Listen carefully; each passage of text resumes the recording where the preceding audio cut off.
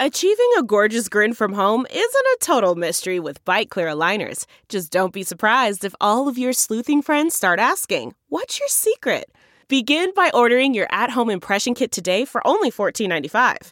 Bite Clear aligners are doctor-directed and delivered to your door. Treatment costs thousands less than braces. Plus, they offer flexible financing, accept eligible insurance, and you can pay with your HSA FSA. Get 80% off your impression kit when you use code WONDERY at Byte.com. That's BYTE.com. Start your confidence journey today with Byte. The Asian Avengers, so weak. Asian Avengers, so weak, so fuckable, bro. You know? Whoa. There's 5 Asian guys together. Wow. Together. Did you ever go through a stealing phase? Do I think everyone should have a gun? Maybe. You can look me up. I don't care. I'll fight you. I don't care. You want to get high as fuck? You like opium? Hey, welcome back to another episode of Asian Not Asian Podcast, a podcast where two Asian guys not from Asia talk about American issues no American cares about. I am your host, Fumi Abe. And I'm Mike Nguyen. Today is January 23rd, Saturday. If you're listening to this on your phones right now, your smartphones, please take a screenshot and post it on Instagram stories. Tag us at Asian Not Asian Pod. That's how we get new listeners. And if you're an iTunes listener, please leave a review, a 5-star review only. We don't want to hear anything else. And if you want more bonus content from me and Mike, please go to patreon.com/Asian Not Asian Pod for bonus monthly episodes and other cool stuff like nudes.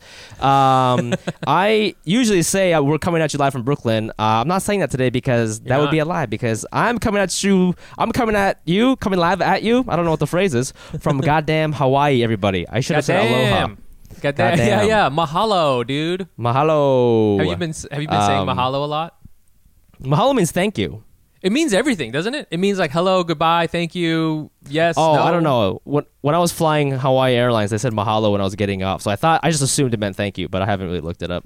I used to work at this when I first graduated, and it was my first shitty job, and I had to like call different places to like verify if people had worked at the place they said on the resume. And one of the anytime I called anyone in Hawaii, Bank of America, Starbucks, whatever, it'd always be like mahalo, and I was like, "Is this fucking Bank of America?" It's like mahaloing me. It's like Bank of America, it's like Morgan Stanley, mahalo. Your interest rates are very, it's crazy, man. So I love it, bro. It's weird. Like I knew that they said that here. But it is weird to like walk into a store and hear aloha all the time. Like part of me thinks like it's some like running bit or something. I was like, there's no way you say aloha. Like that's insane. But Hawaii's been cool, man. I've never been here. It's my first time.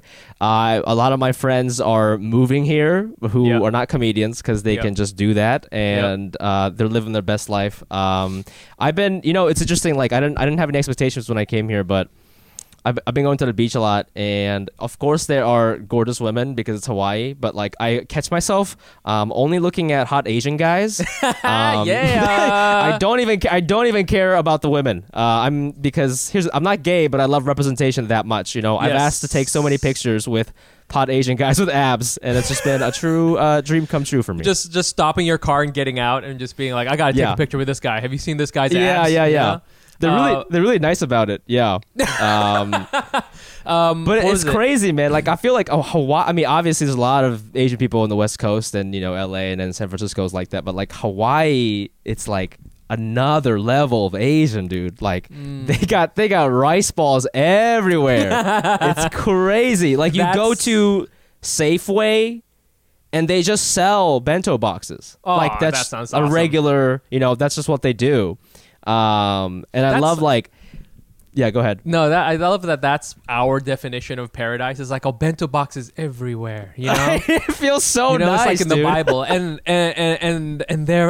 lo, bento boxes were all around in the land of milk and honey and bento boxes.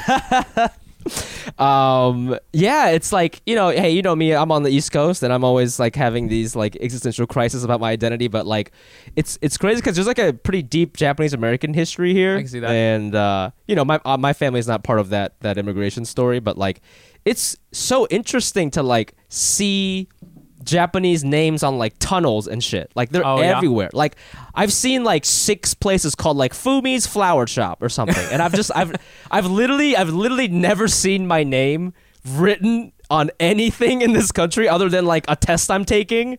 Right. And I was pumped, and I was just like wondering like if like white people feel that way, you know, if they like.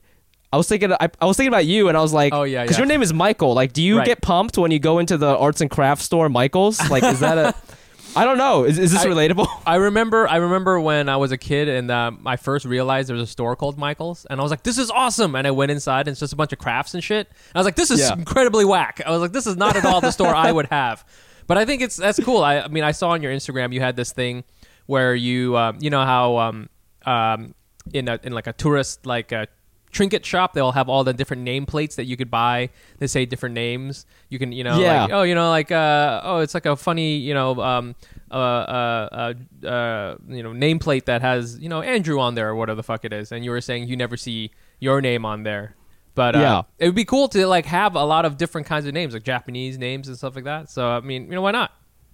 Yeah, man. So that was cool. And then like, it's so interesting coming here from Brooklyn because like, you know, nobody has like, I know there's a lot of jokes about people gaining weight in quarantine, and I've fluctuated as well, but like, I don't think people realize, like, I don't think New Yorkers realize how much stamina they've lost just from being inside. So like, I'm not saying like, you know, your beer belly or not, like that's not what I'm talking about. I'm talking about like stamina as in like, I went surfing and I was so embarrassed that how tired I got just to go surfing. Like you have to paddle your way out there. Yeah, and then I got too tired and I tried to turn around, and then that journey also took like an additional 30 minutes, and like it was actually kind of scary, you know, to be like, wow, like I can't do these like basic things anymore because I've been literally sitting inside watching anime for like 7 months. Well, paddling is so hard. I mean, that's probably like one of the hardest parts of surfing, I feel, is paddling out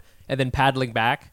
Because, you know, like that's, you know, when are New Yorkers ever paddling? You know, we're never. Well, we need to be doing more paddling, I tell you. we can't go into the Hudson. Okay, you'll get like a whole bunch of needles in your arm and stuff like that, and you won't be able to paddle. So like it's just not something we do. You know, but and it's and like I'll just say this one more thing, and then we can bring our guest, and I'm gonna ask him about Hawaii, even though he's not Hawaiian. I don't think. Like it's just like coming from New York is such a hilarious experience because. Okay, so like there's the athletic part, right, where you're just like laughing at how out of shape you are, and you feel so ashamed. And then we went hiking, and then it's so funny because like every plant you see there, you're like, you think to yourself, you're like, I have paid $90 for this in Brooklyn. Yeah, you know, like this goddamn flower, I've literally paid $75 to have this in my apartment, and it is just chilling right here in Hawaii. Dude, I could just cut it and take it home. Yeah, and there's like the nicest plant in like, you know, the gas station bathroom. You know, it's just like, this is an awesome plant. I gotta take this home. And I just imagining you like flying back to New York and they're checking your luggage and it's just full of plants. And you're just like, sir, what is this? Is this?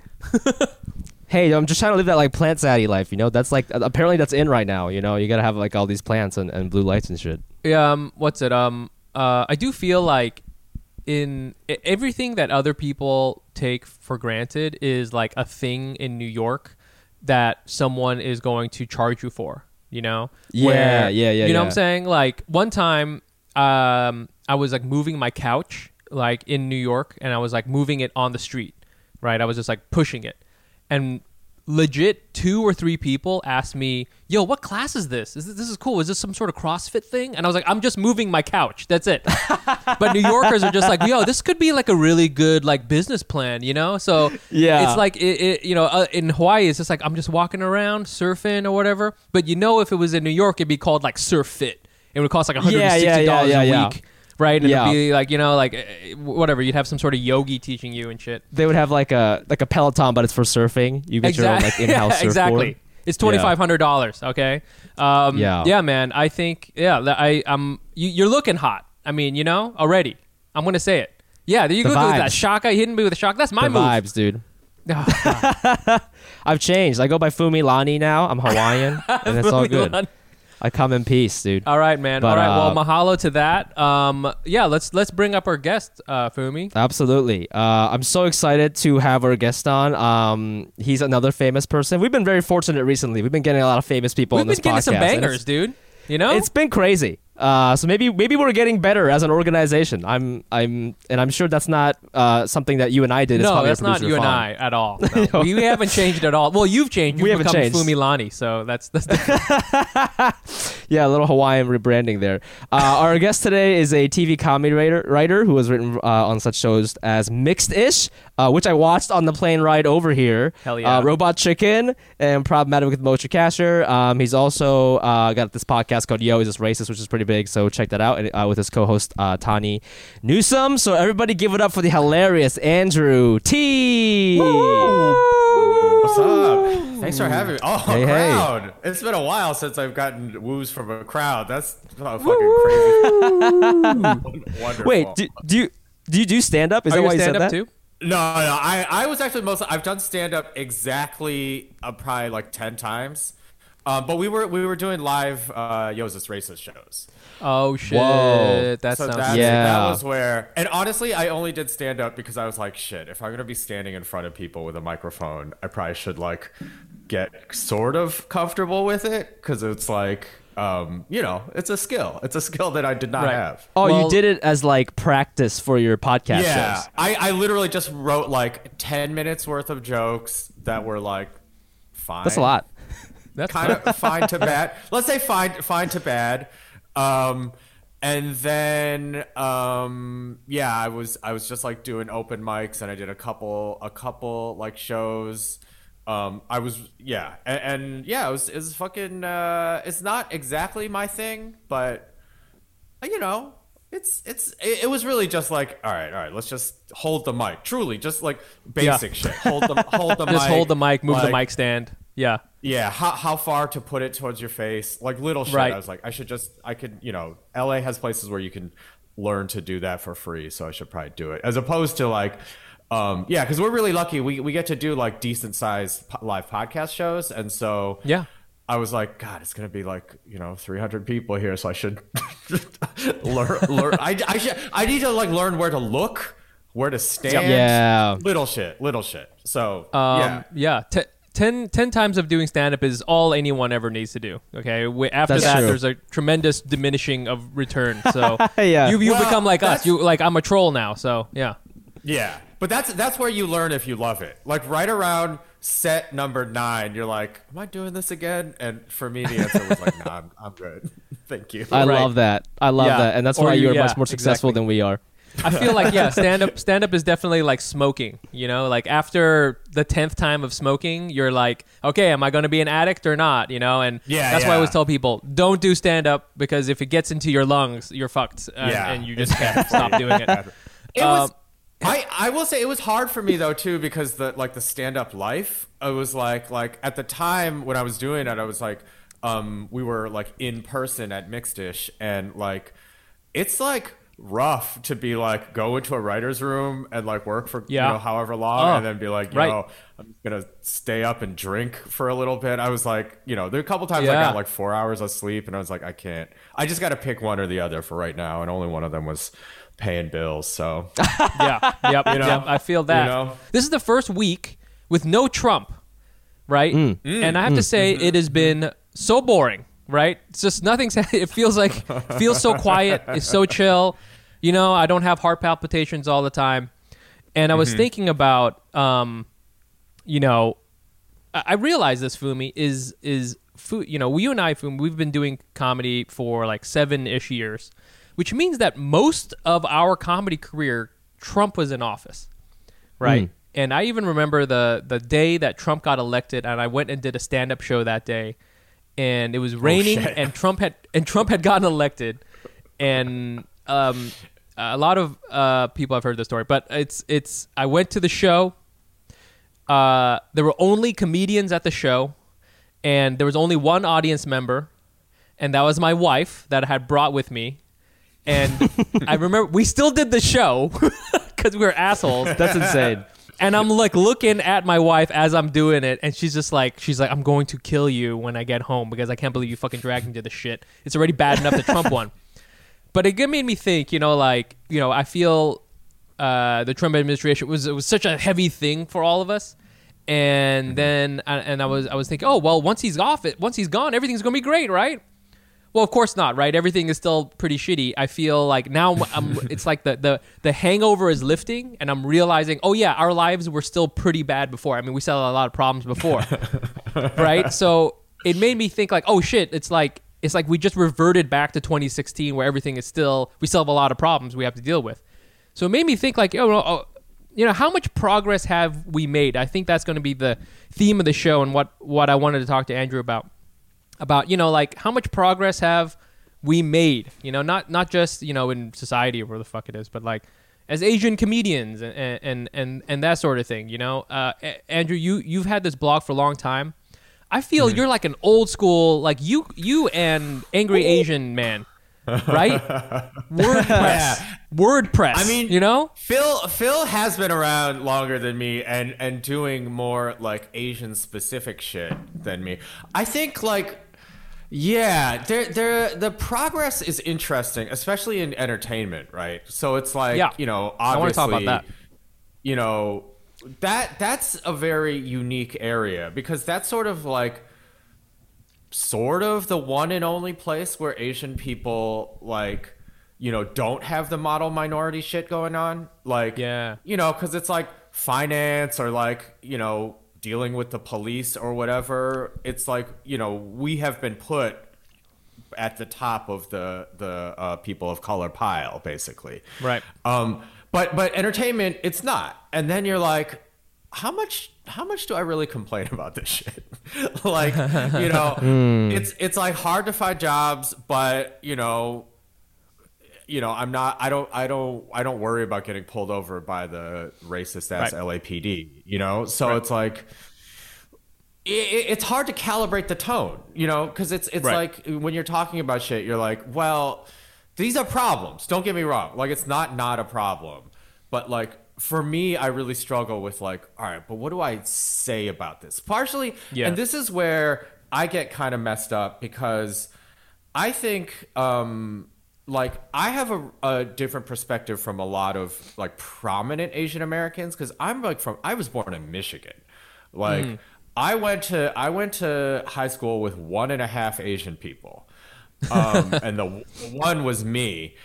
But also it's like I'm sort of like lucky, not lucky that like because of, I mean, I guess socioeconomic shit, not that my family was like rich or anything, but we're like middle class, but they're like, my family was like, had all these like really conservative Asian people in them. Like, a bunch of my aunts voted for Trump and like, really, same like, here, baby.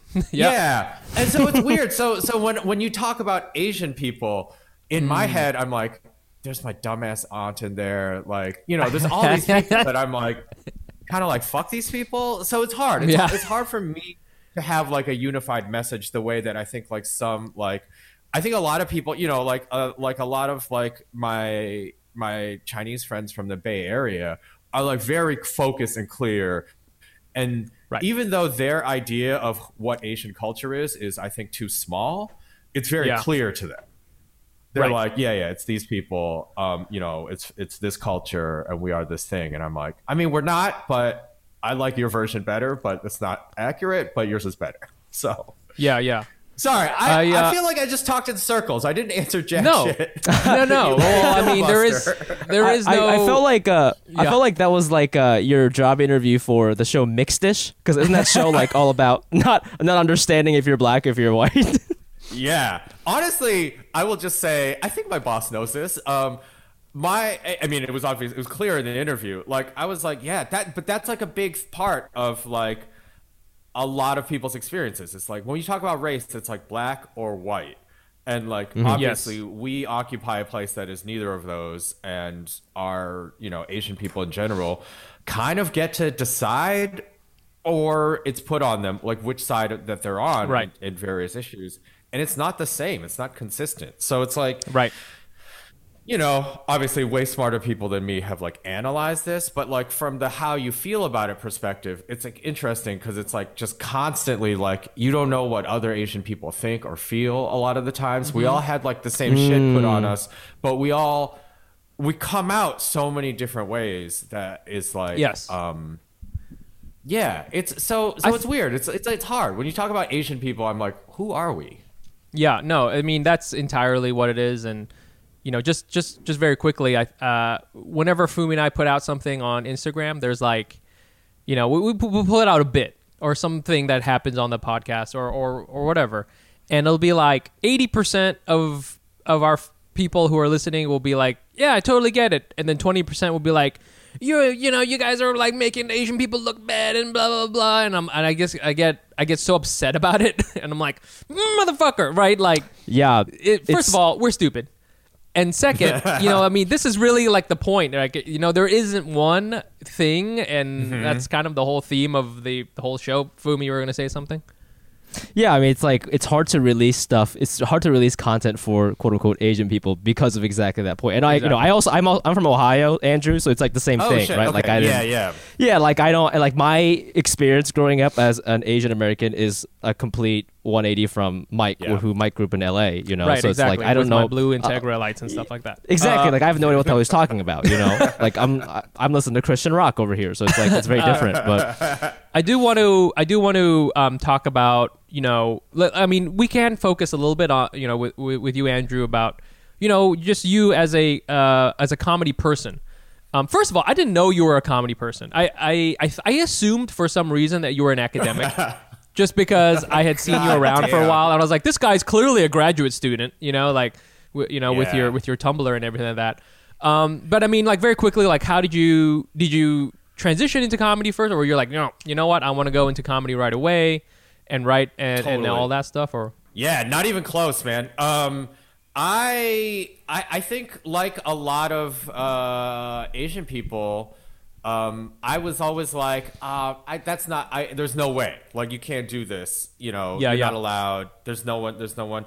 I mean, partially it was that the crop of Asian like comics that was like big when, I mean, like no one was big, but it was literally like Barbara Cho and Dat Fan, and I was like, Dat Fan, my boy baby. We're gonna get him on the show. I'm gonna get him on the show. Neither of them are me, so I was like, that's fair. I guess it's because because I was like one of those like comedy junkies when I was a kid, but I was like, I just like Comedy Central was on 24/7, like that kind of stuff. Yep. And then but I was sort of just like, all right, well, I'll be like the funniest computer programmer. It's fine. Like I'm not like I don't give a shit. So like in my 20s, I was like a freelance like web developer. Yeah, that's such a funny specific goal to have. I'm gonna be the funniest computer programmer, killing it in the basement. We'll just have the most fun in our little like fucking computer lab or whatever. But like, and then I got a job at Comedy Central, working in like as a digital media producer, basically. So I was like, okay, that's cool. And that was where like two things happened. One is like I met a lot of like working comedians and like writers and shit, and I was like, oh, that's it? Like, I thought you people were magic. And it's like, no, you ain't you're shit. fine. You're just fine. Like truly, I was like, there's nothing like, oh, I can do this more than like just meeting the people who do it. And you're like, oh, that's you're the dude? Okay. But that's like also part of the representation thing, right? It's like, I don't even know, like had I wanted to, like, I mean, I guess if I was a real maniac, I would have been like, finding the people, interning or whatever. Okay. Yeah. But I was truly just like, this is not an option for me. So I didn't start like writing until, so I basically started the Tumblr when I was at Comedy Central because like, and this is not, I feel like when I tell this, it sounds like a jab at Comedy Central, but it's not. It's like every entertainment. What year was this? I mean, I'm old, man. I think I started in 2006, maybe. Okay, so they were because they were still releasing good shit. I feel like they've like died down a lot.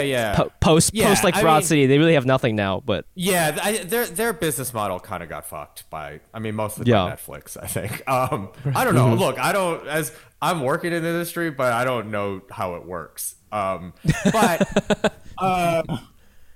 like so when I was at Comedy Central though, I was like often the only person of color in X or Y meeting. Not like, and so often like, when shit would come up about race, like even though it had nothing to do with me. So the reason, basically what I'm saying is the reason I started Yo, Is This Racist? Is people kept asking me. I have no specific training or insight, but it's like, if you're going to ask me, I will tell you the obvious Let's ask answer, which is the like, Asian guy from Michigan, if this is racist. Yeah. Like, I don't That's fucking funny. specifically know, but guess what? The fact that you asked me means that you and I both know it's racist. So I love that, and I think that's why I felt that I thought you were an academic. I was like, this guy is clearly, he's using some sort of Gramscian, rubric framework based on Marx in order to analyze this. But no, just some dude from the basement who just has a tumbler going on. But that's the key of I think like the experience of any person of color, right? It's like, for sure. Even if you're not woke or like thinking about it, at the end of the day, you have had shit that happened to you that, whether you think about it or not, gives you a different perspective than like any given white person, or the culture in general, and like it's all in there, and so that's the thing with Yo, Is This Racist? Is like, me and Tani are like fucking dumbasses, but like, guess what? We're still like better on race than like a lot of people, because it's just like, or a lot of white people, or like, and that perspective like fucking matters. Have you felt that like, Fumi and I, we always talk about the Asian wave, right? Kind of like the whole thing starting from 2017-ish with Crazy Rich Asians and Fresh Off the Boat and that sort of thing. Have you felt that like we've made some progress forward and maybe progress back with, the China virus thing, or do you feel like it's, on the ground from a comedy perspective, do you feel like, okay, people might be more open to, stories like the ones I have to tell or whatever? Yeah, totally. I think it's like the sad, sick part of Hollywood, especially, or like entertainment in general, that like it just fucking like money talks so much. So like, Crazy Rich Asians doing well. I will say this is a thing that it's like at its heart is based in racism, but is benefiting me, so I guess I don't talk about it very much, which is like the white Hollywood establishment does not really process that there's a difference between, like, as you guys say, like Asians and like Asian Americans. Yes, so that's like not a thing. Yes. So like in the back of their head, they, whether conscious or not, I think they believe that, the fact that China, their vague concept of China, like has so much money, that's the new entertainment audience. So, and it sort of makes sense that Asian Americans would be the closest that they have readily available to like, fucking tap that audience. But like, guess what? Like, my shit about like, I'm pitching all this stuff about being a fucking dirtbag semi-drug dealer in Michigan, Asian kid. And like, what's not going to fly in Shanghai is those people are not going to give a fuck about my stories. That is so true and fucked up. Like, I'm thinking now, even in the movie Inception, like they had an actor from Japan, and in the eyes of the Hollywood, they're like, oh no, that one was for Michael Nguyen. We did it for you, buddy. There you go. Like, we got you, buddy. That's crazy. It's better than nothing, but this is not it. Truly, it's right. Like, but yeah, I mean, I don't know if it's. I mean, no, it's both the market and myself. Like, I'm just also more confident in telling those stories now, because it's like we gotta like. So here's like an actual like tangible thing. I was thinking about this because there's always like on Twitter. There people are like, oh, what was your first spec script or whatever? Or like, well, how did you get started in the industry? And one thing that definitely happened to me this is not like mind blowing or anything. My first like 2 scripts that I tried to use to get writing jobs were like had like white main characters. It was very like kind of a shitty Office like ripoff, like and they would like there would be people of color in them. Like it was more diverse than just your normal like shitty white guy thing, but it was still a white guy comedy story because I thought that's what the people who would hire me would want. And didn't get jobs off those, got very, very few meetings and shit. Like no one really wanted to hear it. And then the thing that got me work was like I wrote something that was like depressingly autobiographical. Like it's embarrassing, but just like the amount of shit in that pilot that people respond to that actually happened to me is depressingly high. And that shit is like I think like Asian people coming up don't hear that, or they do, but they like, it's hard to process it because you're like, yo, I want to work on, I don't know, The Fucking Good Place or whatever. I'm gonna write something like that to show that I can do it. But like, it's not. I don't know. Chasing that was such a mistake for me. It like just didn't like, and whatever. This just boils down to like be true to yourself or whatever. Like the dumbest well, no, advice but I you think, can but give. I think what you're describing there is like such a common feeling, especially in entertainment, because I think for a long time, and you know, Mike, we're talking about progress, but still to this day, you know, I work at Comedy Central now, and unfortunately, not a lot of more POC. I'll be honest with you, it's me and one black guy, and we are both quitting next week. So that's 15 years later, we're exactly 15 the years same later. spot. Are you just like I'm sorry, I should have done a little more research on you before I got here. Are you just my like reincarnation, like just doing everything better? Exactly the same way. It's funny you say that because I have these moments, because I'm 31 now, I have these moments, the exact same moments with a 25-year-old Japanese American guy starting comedy today. You know, it's like, what the fuck? You're way more confident. But I think, you know, writing that white guy pilot, I totally get that because I think I still feel this way, and I'm trying to write about this right now, but like when they say diversity, they don't mean me. No. And then if they don't mean me, then why would I write about my life? Because you don't even want to hear it. Yeah. They mean, you know, they're talking about black people, they're talking about Latinx people, or they're talking about like Asians who want to be doctors. Yeah. You know, it's they're not talking about that Midwest like kid who wanted that hand job under the bleachers. Yeah. They're not talking about me, you know? So it's hard to like, that's why we... That's why you sometimes like I do see a lot of specifically straight Asian guy comedians completely denying Asian stuff and just will do jokes about bathrooms or whatever, like doing like that white guy Mark Normandy act, which is really funny.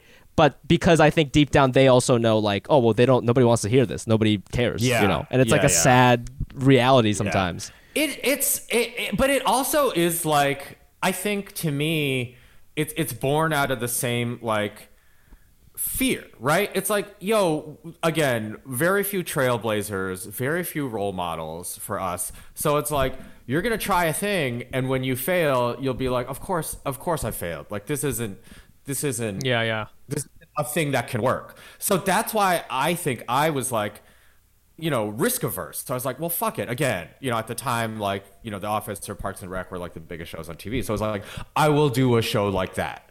And my idea of perspective was like having an Asian character at all was like, I was like, ooh, their minds are going to be blown by this. And it's like, I mean, they're not. But like, this guy goes and gets a bento box. Okay. Woo! Yeah. Ooh, he's not ashamed of it. Yeah.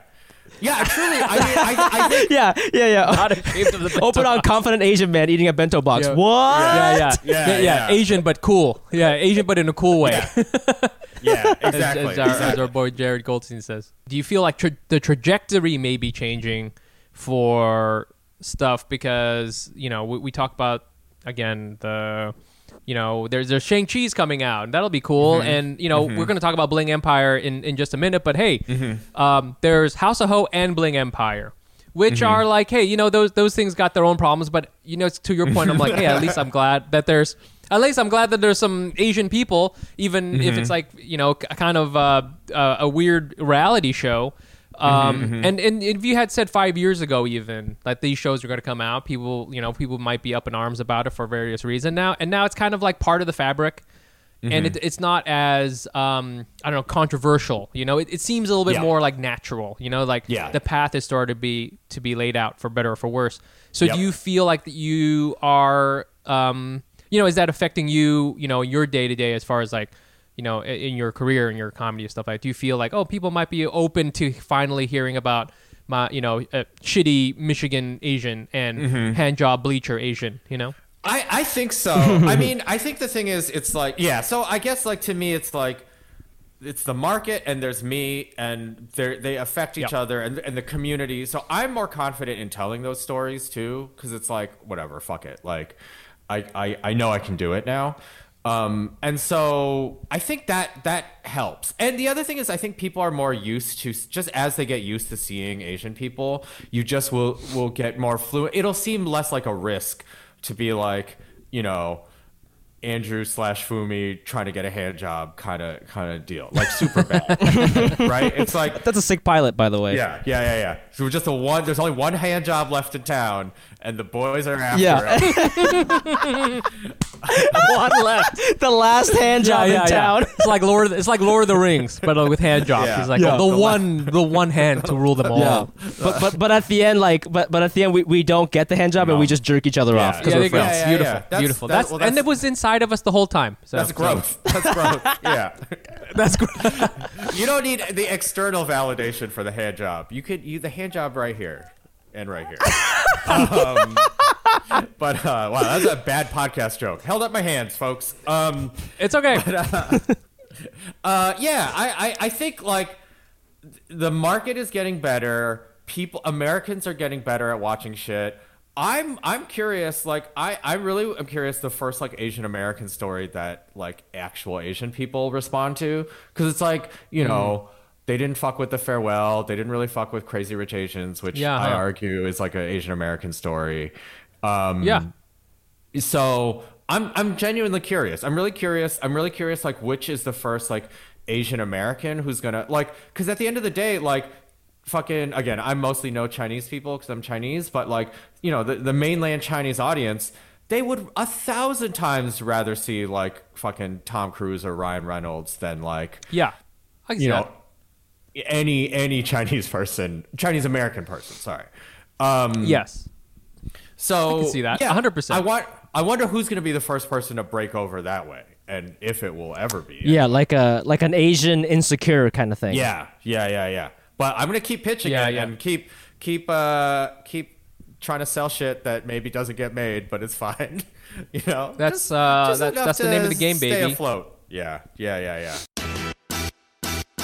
Did you know that almost 40% of the United States is people of color, but medical research is 80 to 90% white? That's crazy. Are you telling me that every time I read side effects on a bottle of pills or something like that, that is based on research only for white people, and they're not really thinking about my petite Japanese body? That's right. They're not thinking about your tiny, tiny Japanese body, okay? This has serious consequences. In drug trials conducted primarily in the United States, Asians account for less than 2% of participants, but account for 6% of the U.S. population. Listen, I'm not a scientist, but I know white people and Asian people, we have different bodies. For example, we got different earwax, and I know that makes a difference in my medication. The All of Us research program is the largest and most diverse health resource ever, and is representing all of those groups who have been left out of research in the past. People of color, seniors, rural areas, low income, LGBTQ, etc. It's up to you how much and what you want to share, and all of the info is secure and your identifiable info is removed, so it's anonymous. And why should you trust them? It's managed by the National Institute of Health, NIH, one of the world's foremost medical research centers. Why should you sign up? Well, for the greater good,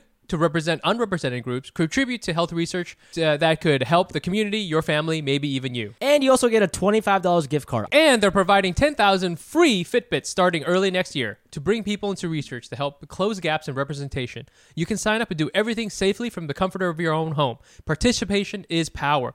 Join to make a difference at joinallofus.org/Asian Not Asian. Hey Fumi, what you doing for the big Valentine's Day? Bro, you know I'm gonna make sweet, sweet love to my lady, but I don't know if this happens to you. When I make sweet, sweet love, I get a little tummy ache. Ooh, and then I gotta go to the bathroom and declare war on my toilet, and it's a really big problem. Oh, snaps, dog. What can you do about that? I think the only thing I can do about this is to get a Hello Tushy. The future of toileting has arrived. Okay, it's technically been around for centuries, but hideously expensive, costing thousands. Now the brand new Hello Tushy 3.0 modern bidet attachment is here to level the playing field. It's stylish, eco-friendly, easy to install, and affordable. Hello Tushy 3.0 doesn't just cleanse your butt with a precise stream of fresh water. It cleans itself. Before and after it's used with the Smart Spray automatic self-cleaning nozzle. It attaches to your existing toilet, requires no electricity or additional plumbing, and cuts toilet paper use by 80%. So the Hello Tushy bidet pays for itself in a few months. Shout out to the people who were part of that study. Because with Hello Tushy, you don't wipe at all. Just poop, spray, dry, and go. And sanitation is so simple. The Schmutz Shield offers easy cleaning, and the knobs are naturally antimicrobial. It is trademarked. The Schmutz Shield is trademarked. No way that's real. The Schmutz Shield is a trademark thing. Plus, every Hello Tushy Bidet attachment comes with a 60-day risk-free guarantee and a 12-month warranty. Already got a tush on your pot? Upgrade to the new 3.0 model. If you're new to the revolution, join millions of Hello Tushy customers right now and have a clean butt with every flush. It's true, buddy. For the rump you love to hump, this Valentine's Day, give the gift of Hello Tushy. Go to hellotushy.com/ANA to get 10% off plus free shipping. This is a special offer for listeners. Go to hellotushy.com/ANA for 10% off. hellotushy.com/ANA. We're back with our guest, Andrew T., comedy writer Andrew T., and it is everybody's favorite segment. It is Das Race News. Das Race News. And we have so many people message us about this particular show and topic. Okay, with DMs, emails, people coming to my house. I'm just like, go away. And what I'm talking about is, of course, Bling Empire. It is the Netflix reality show. People are liking this show, and Fumi and I checked it out. We were on another podcast called The Reality Gaze, which I think should be out by the time this episode is out. So check that out as well. It was a good time, and we checked it out. And for people who don't know, it is a reality show based around rich Asian folks in LA.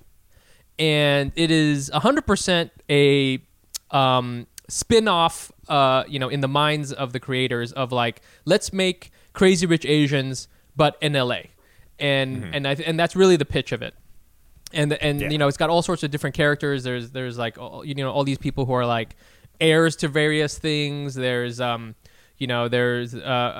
someone we know. His name's Kevin Creeder, and he's a model. He is he's a Korean adopted model. He grew up in Philly, and it's just like their lives, and the ridiculous shit that they do. So it's a mess, and I've now learned that being a mess in a reality show is a good thing. Okay, so now I don't feel so bad saying it because it is a mess, and all the people are very messy, and it's kind of all over the fucking place. But I think people are feeling it, and. Before I kind of get into my thoughts about it, I want to see what Andrew. Have you checked the show out? Yeah. So I watched a little bit of it. It had been on like my to-do list, of shit I should watch. So here's my thing that I was because I'm not like a reality TV person. Like I just same. I'm not at all. I just can't really do it. And truly, I was like, I'm pretty sure it's not a good idea to watch reality TV.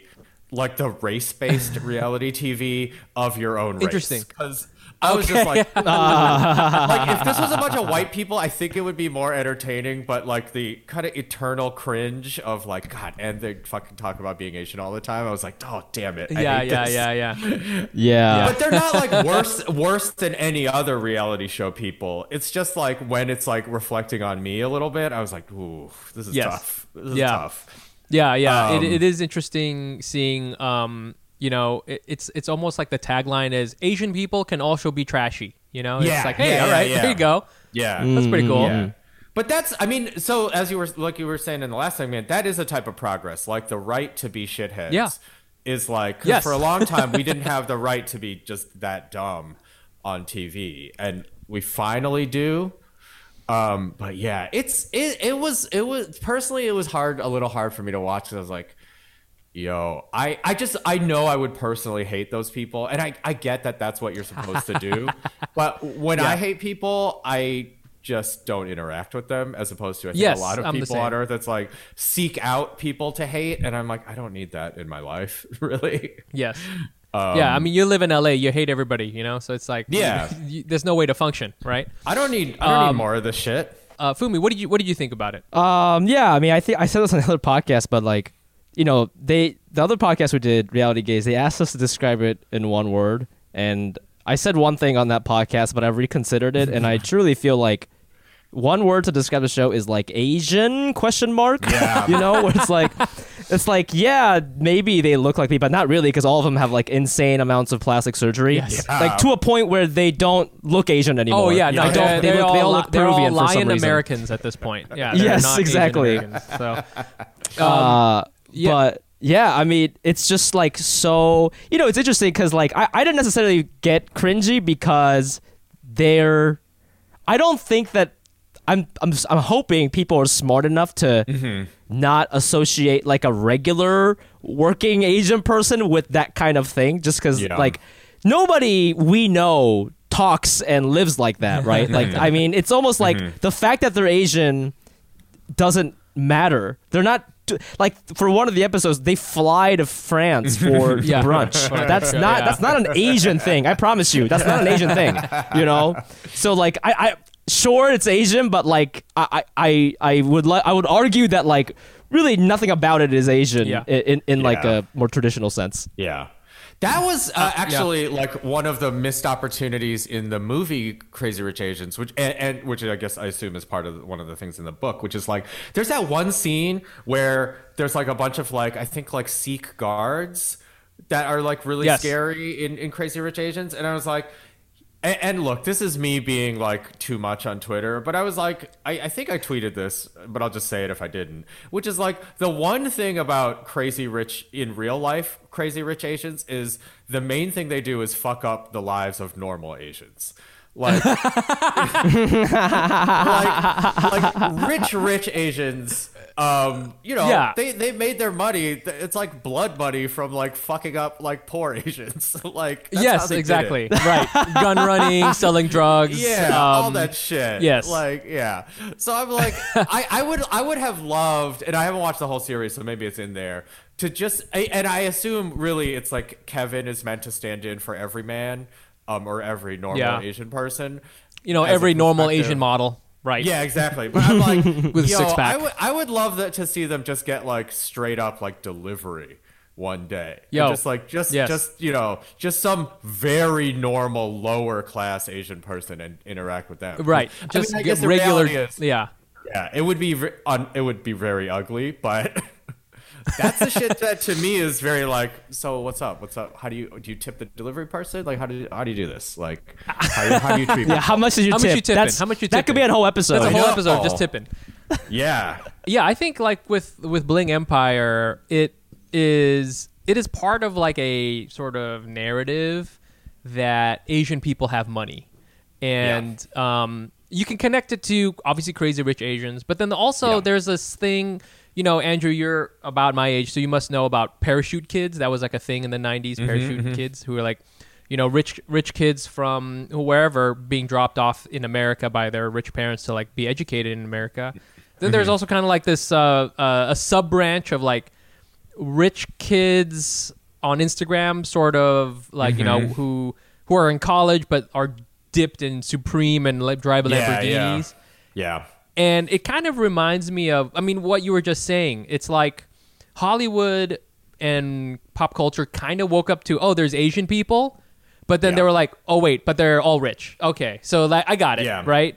It's like oh, you want representation? Let's get the most ridiculous version of that, and like all the Asian people are like, whoa, hold on, you got to the wrong conclusion. I don't know how.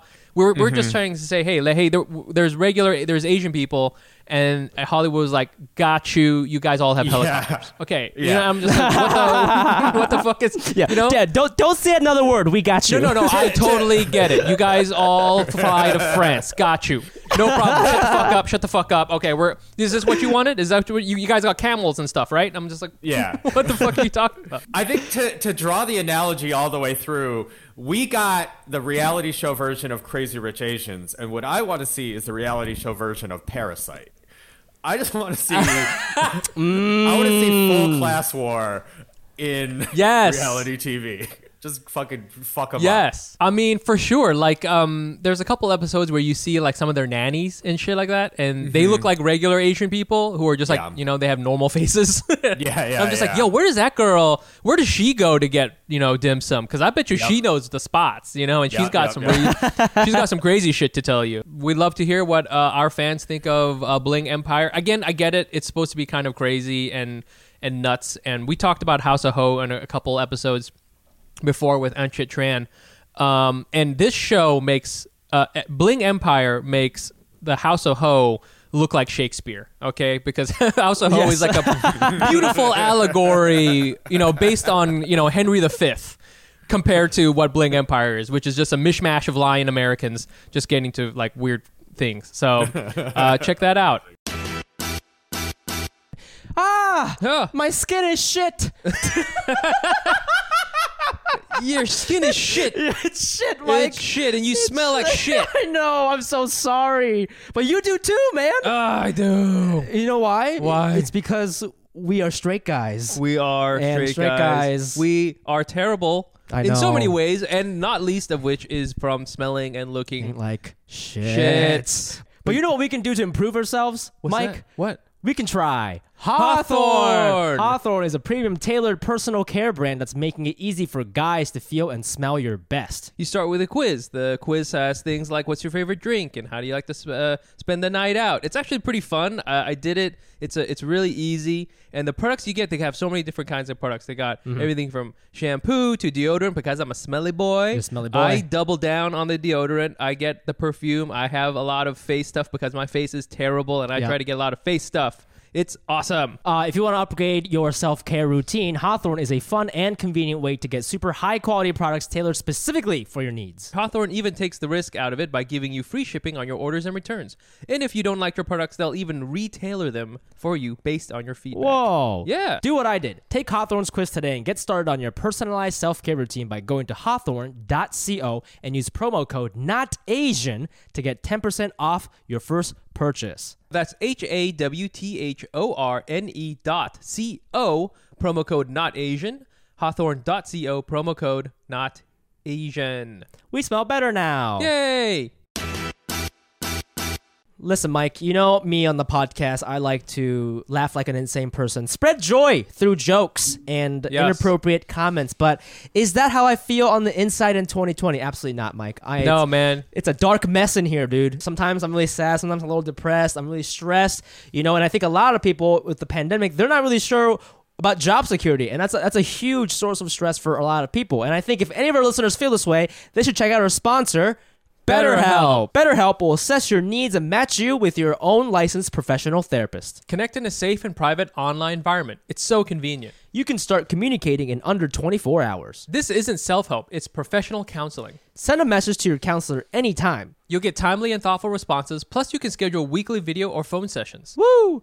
All without ever having to sit in an uncomfortable waiting room. You know how those waiting rooms can be, bro. BetterHelp is committed to facilitating great therapeutic matches, so they make it easy and free to change counselors if you need it. And it's more affordable than traditional offline counseling, and financial aid is available. Licensed professional counselors who specialize in depression, stress, anxiety, relationships, sleeping, trauma, anger, family conflicts, LGBT matters, grief, and self-esteem. I want you to start living a happier life today. As a listener, you'll get 10% off your first month by visiting our sponsor at betterhelp.com/Asian. Join over 1 million people who have taken charge of their mental health. Again, that's BetterHelp, HELP.com/Asian. So this is like I guess a special segment. We got an interesting email from one of our listeners, and I don't want to call this mismanagement consulting because it's kind of it's a real ass question, and we love real ass questions here at Asian Not Asian. So I'll just read you this email, and then I actually didn't know about this thing that he's referencing, so I'm glad he let us know. But I thought it would be an interesting discussion point. So one of our listeners, I don't know his name, where I don't want to say it. He wrote, so Howard University, an HBCU, which is historically black colleges and universities, just recently hired an editor to run their magazine, and many African Americans online were upset or dismissive of the fact Howard did not hire someone who was black. This got me thinking again about a certain issue. As a black guy in my 20s, I have a sort of a career related to Asian culture. Would it be wrong if I were to be hired at an Asian American organization, for example, museums, nonprofit, over an Asian? Is it weird that I have a lot of Asian friends? Love the pod. I enjoy being an anal. Anal is Asian not Asian listener. He's not talking about butt sex at the end of his email for no reason. He's just throwing it there. So I looked this up. And there weren't that many articles about it, but basically the synopsis is that Howard University hired a new editor, and she's actually Asian. I think she's Chinese. Her name is Rin Yu. Yeah, for their magazine, for what they're like. Yes. And a lot of people, a lot of students and stuff like that on Twitter, were like, is she really qualified to tell her stories? Like, sure, I'm sure she's qualified, but like, you really couldn't find somebody who's black and qualified. Like, I don't believe you. And it got people kind of riled up. So I think there's two things. Like, one, how do you feel about this Rin person? And two is sort of, for our listener, he's black, but he has an interesting Asian culture and he's working at an Asian organization. Like, is that wrong for him to want these positions? Yeah. This is an interesting question. And I think this kind of touches on some of the stuff we've been, talking about as far as like, where do Asian people sort of fit with the white-black dynamic, right? Because a lot of times, Asian people can be perceived as like not people of color. Or even white, I think that comes across sometimes. And I think it's interesting because this is, a very visible position, right? It's Howard, it's the editor-in-chief. Howard is the alma mater of our new VP. So it's, a flagship HBCU. And it's good, at least. I think people aren't really challenging her as like, a journalist. She is like, everybody's like, yeah, she's clearly like can do her shit, journalist, and all that stuff. But it's like, I could see like why the optics of this is not going to be, what I'm saying? Like you got to also think of, we're talking about representation. Everything's about representation, right? So, it sends a certain message if you have, someone in this visible of a job, that's really what it is. And I don't know what one way or the other. I do remember, this is just a thing because this reader or listener is talking about, he's a black guy. He has a lot of Asian friends, and he's got, this whole, kind of Asian thing. I remember when I was in college, I was part of AAA, which is the Asian American Association, which is just like a big glom of Asian people, of which, I went to a public university in California, so it was like 40% Asian. So we had a huge club, and maybe more, 60% Asian. And our president, the president of AAA for one of the years was a black dude. Right? Yes. Wow. And let me tell you something. This is the terrible times of this is after affirmative action was repealed in California. We barely had any black people on campus. It was terrible. And we got one of the black people at Cal to be president. And dude, and that's crazy. Yeah, and at the time, I don't think anybody was upset about it. He got elected. You know what I'm saying? We voted him in. Right. We weren't. We didn't like install it. He didn't like sneak in. He didn't coup his way in there. You know what I'm saying? We elected him, and he like worked his way up the ranks. So I thought it was cool, and it was kind of like funny. It was like, oh yeah, ha ha ha, right? But it totally made sense. And I don't know where. Do you remember why he wanted? Like, did you know the president well? Like, do you know why he wanted to be in that position or like be involved in that club? Here's the thing: when you go to a public, it's 60% Asian. Almost by default, all your friends will be Asian. Okay, like right. You gotta really try to not be friends with Asian people if you went to Cal, okay? Like, and I'm sure there was tons of white people who were just friends with only white people. But if you were anybody else, you're just like, by default, you just had Asian friends. So I think it made a lot of sense, for that. And I think he just kind of did his thing, and he kind of went in and did our thing. And it was an Asian American, the association wasn't very it was like loosely Asian. Do you know what I'm saying? I mean, we were of course AAA, but it wasn't like we were. All of our meetings were in English and shit. It was totally fine to have you know a person who was not necessarily Asian American. I thought it made perfect sense. So, you know, that's just an example. I think of, hey, you know, I actually don't know what my point is. I think the point I'm trying to say is that it didn't seem unusual in that context, right? Like it's happened before. Yeah. It made sense. It made sense. You know. But I think in this one it's a little different. I don't know, Andrew. What are your feelings? Yeah, I mean, I think there's probably like, I think the reality is like, all of the criticism is fair. Or not all. I'm sure some of it is not fair, but you know, the true. shit that I saw was like basically fair. It's like, she's probably fine.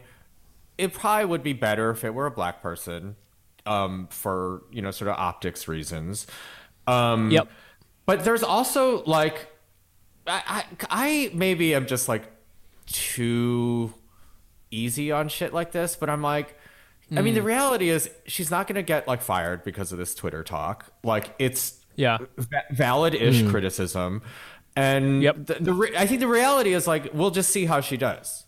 Like, you know, that's sort of it. There's just like, hopefully she does a wonderful job and it like bridges some of the pretty severe damage between, you know, Asian people and black people that exists in America. Yep.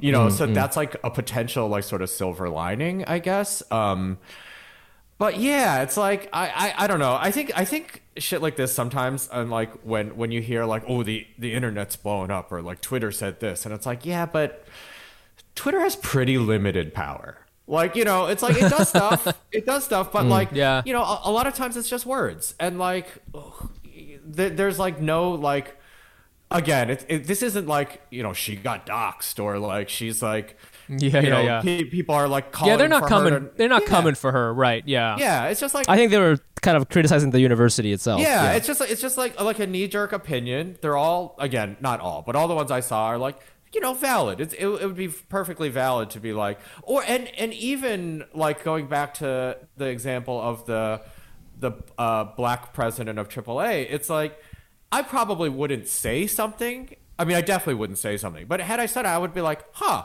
that's kind of weird. You know, like not even like in a bad way. It's like, oh, well, that's not what I expected. Like, whatever. Right. You know, and this is just pretty close to that. It's like, you know, probably be better if she was black. But, you know, I'm not like, you know, again, I'm not burning down her house or anything like that. So it's like, yeah, I think like, okay, two things. One, I feel like I get the sentiment only because, you know, I'm sure she's qualified or whatever, but I feel black people have to always be on their toes because people are always trying to like take things from them, you know, not just Asian, but like, you know, like for example, like, you know, yesterday I was at the beach and I was at the beach, and I was making a new friend, just somebody I met on the beach, and I found out that this person works for like a tech startup in San Francisco. Yeah. And I'm not saying which company because I'm not allowed to, but she's working on some app. She's working on an app for this startup company, and it's like an app. It's kind of like TikTok, but it's for rappers. Like it's to like make rap tracks, and like it's like a social media for rappers, like amateur rappers, right?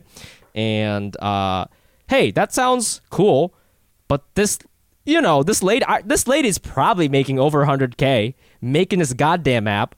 She does not rap, you know, like she's making, she's living in Hawaii, while, you know, my Caribbean neighbors in Brooklyn are dying because they don't have insurance, right? Like, you know what I mean? And if this app blows up, which I don't know if it will or not, but if it does blow up, this person's gonna be on Forbes, right? And like, I feel like that's just a micro example of just how America works. And so I understand, like, HBCU is like, you know, I don't know if you read I think it's called Between the World and Me by Ta-Nehisi Coates. Yeah. He went to Howard, and he describes it as like the Mecca of black people. Like, that's how important it was to him, because it's like the only place where everybody's black, everybody's really smart, and he really felt like, you know, he had the experience I'm having right now in Hawaii. Everybody here is Asian, and I love it. There's rice balls everywhere. For him, I don't know what the black equivalent is. There was something there for him.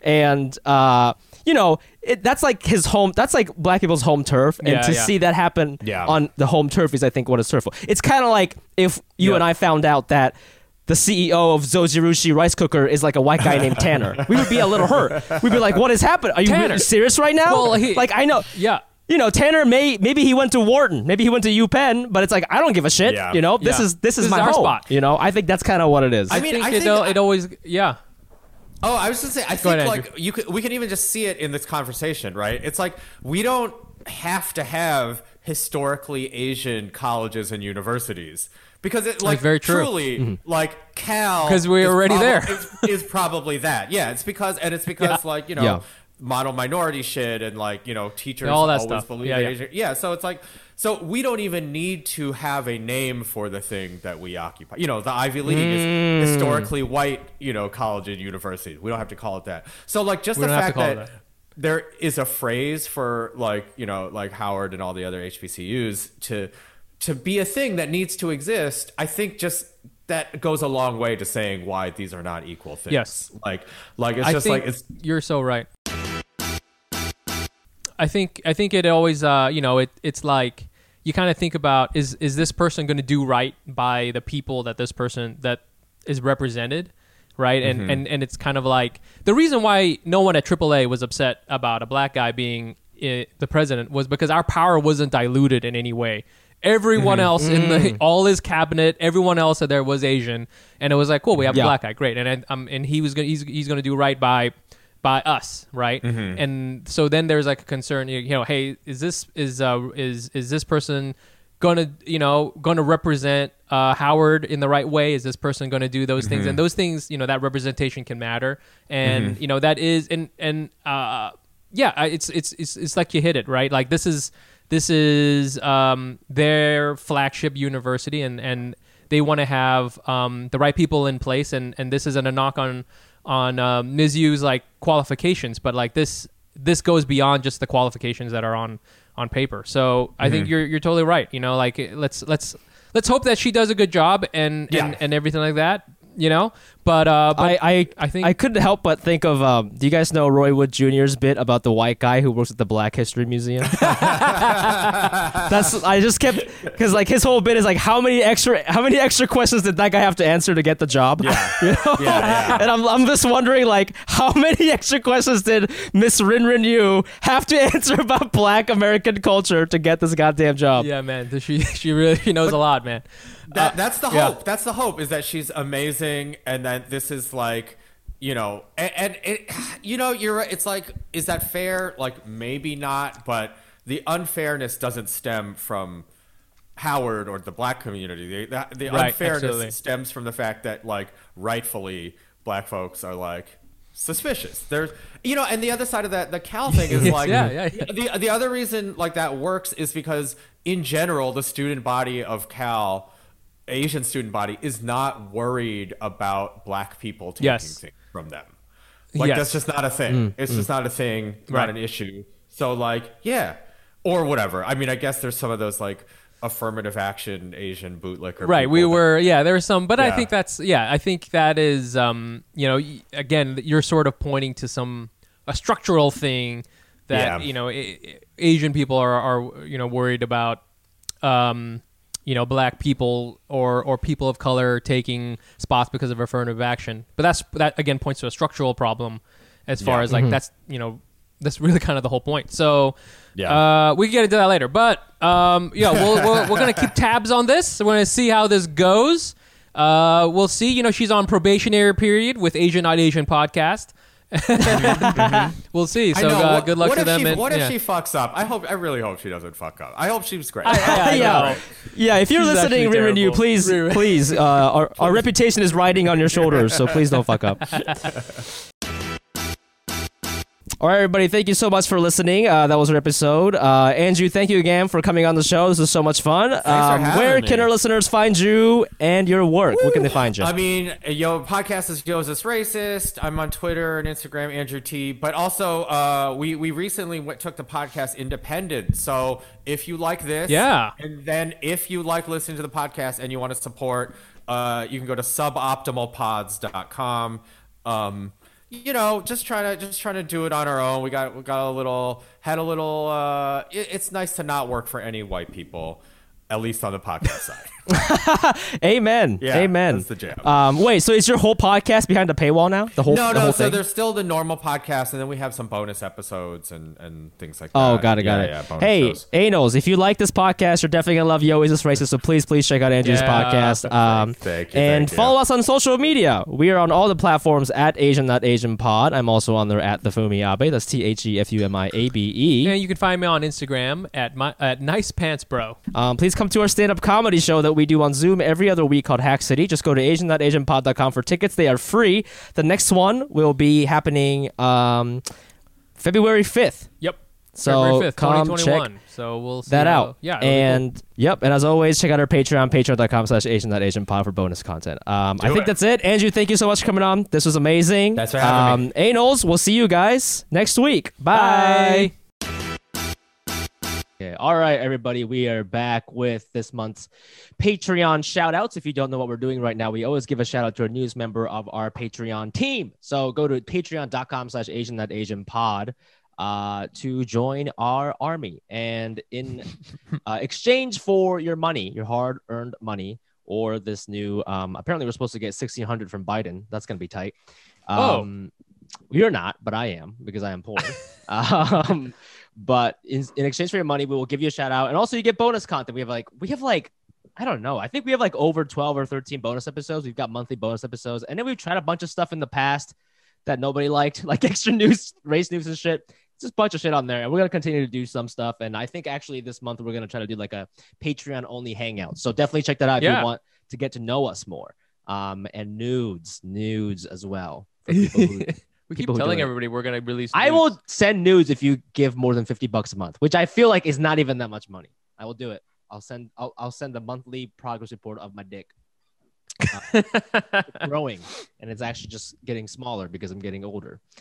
Anyways, okay, here we go. We're gonna now guess our Patreon people's ethnicity based on their last name. Please don't cancel us. Here we go. Sheena Lu. Sheena. How do you spell Sheena? SHEENALU. I don't even know why I bothered asking. Oh, Chinese. This is Chinese. This is Chinese. Chinese. You just said that. LU. I mean, even the Sheena part, like sometimes Chinese Americans will have like a interesting ass first name. You know, you couldn't have gone with Jennifer. No, Sheena. Like, No, it's cool. always got to be like a little old sounding. You know, Edison. Like You ever yeah. I have a met friend named like Edison? I have a friend named like Frida. You know, it's a little old. There we go. It's a little old. Yeah, dude. Then we got you know? then we got Ginger Jacobson. She always comes to the Hack City show. Shout out to Ginger. Oh yeah. Hey, I think Ginger. she's mixed. You know what? I'm gonna go ahead and say Yeah? half Jewish, half Chinese. Probably that's what I'm going with. Oh, Because word. Chinese people love ginger. Nice. Yes, Shalom. Shalom to you, ma'am. Okay, then we got Kira, Kira, and this person's thumbnail is a cat. Kira. That Kira is the name of like a anime villain in Death Note. Yes. Yeah, This is definitely an anime character who has come Yeah. to life and figured out how to use our economy and is now giving us money through Patreon. So welcome to reality. yes. You made a mistake.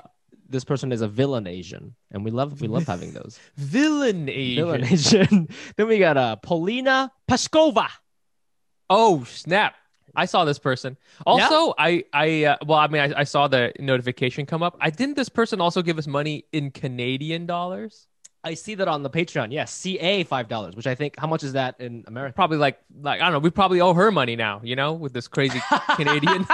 she Well found a way. done. She found a way to take money Found from a way. us. She took money Oh, from us with that Paulina. Canadian money. You know, with Damn. their socialism, we now owe them money. Damn, she's yeah, but I think this is like a Russian ass name, or definitely This is a European. Russian, super Russian name. Yeah, but super Russian name. Russian Canadian. This is a hacker. The hacker. Has Hacker hacked Asian. our thing with Canadian money. But Yeah. well, anyways, honestly, thanks for the targeting. So Then we got Nia James Starr, spelled Starr.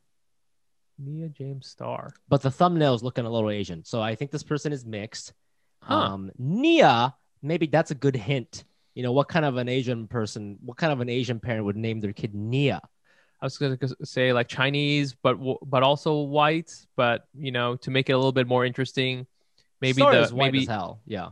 Star is super white, but yeah, I'm gonna say a mixed race person. Well, you know why I think it's Viet also, like, sometimes Asian people will give like an Asian middle name just to be like, this is your culture. Nope. Three white ass names, 3 American names. And maybe that's a Viet thing, Maybe they're just like, in House of Ho, they name their kids Washington and like Reagan. Maybe it's like that. Well, that's what I'm saying is that usually there was no president named Nia. Yeah, there's you're no right. Bible characters named. That's where we get our names from. We get our names from Bible. you know what would be a Vietnamese name? It would be John Wayne Star. John Wayne Star. For reals, that's a Vietnamese name. Shit. Vietnamese people love John Wayne. Okay, Dude, John you're right. Wayne Star. Boom. Nia right. Star. This is not It's gonna Vietnamese. be I lied. Chinese. I don't know what this person. Yeah, Chinese. You're right. I'm gonna say Chinese. you're right. Have mixed race. Gotcha, There you go. Nia. Okay, then we got Hong Yue. It's one word. HONGYUE. Pop star. Chinese pop star. Chinese pop star. Chinese pop star. This person also gave us the full amount in 1 year, which is Oh, just a pop yeah. star move, baby. That is a pop star move. But guys, if you donate on an annual basis, then you get like 10% off. So you're actually giving us more for less. So think about that as you're That's typing the credit card. see. Also, This pop star got there. I know. Also, accountant to it's hook less it of up. there's less pain points because you're not reminded every month that you're giving us Exactly. stupid You people just did it money. once. You just did it once. And boom. Boom. And it's good for us because we got your money. You can't take it back, or can you? I have no idea. Maybe you can. I don't think so. But yeah, dude. So this bot, just one Chinese the pop one star. name pop star, Chinese. Pop And star. lastly, we have your Bo Dennis. Damn. You know what's this is like. Theo. Well, I was like, is this really like Dennis Bo? Is that what's going on? Is that what's Dennis going on Bo? here? Oh, you Well- think it's flipped? It's flipped. Well, I don't. Is Bo a last name? Is Dennis a last name? I think that rich white people have last names that sound like first names.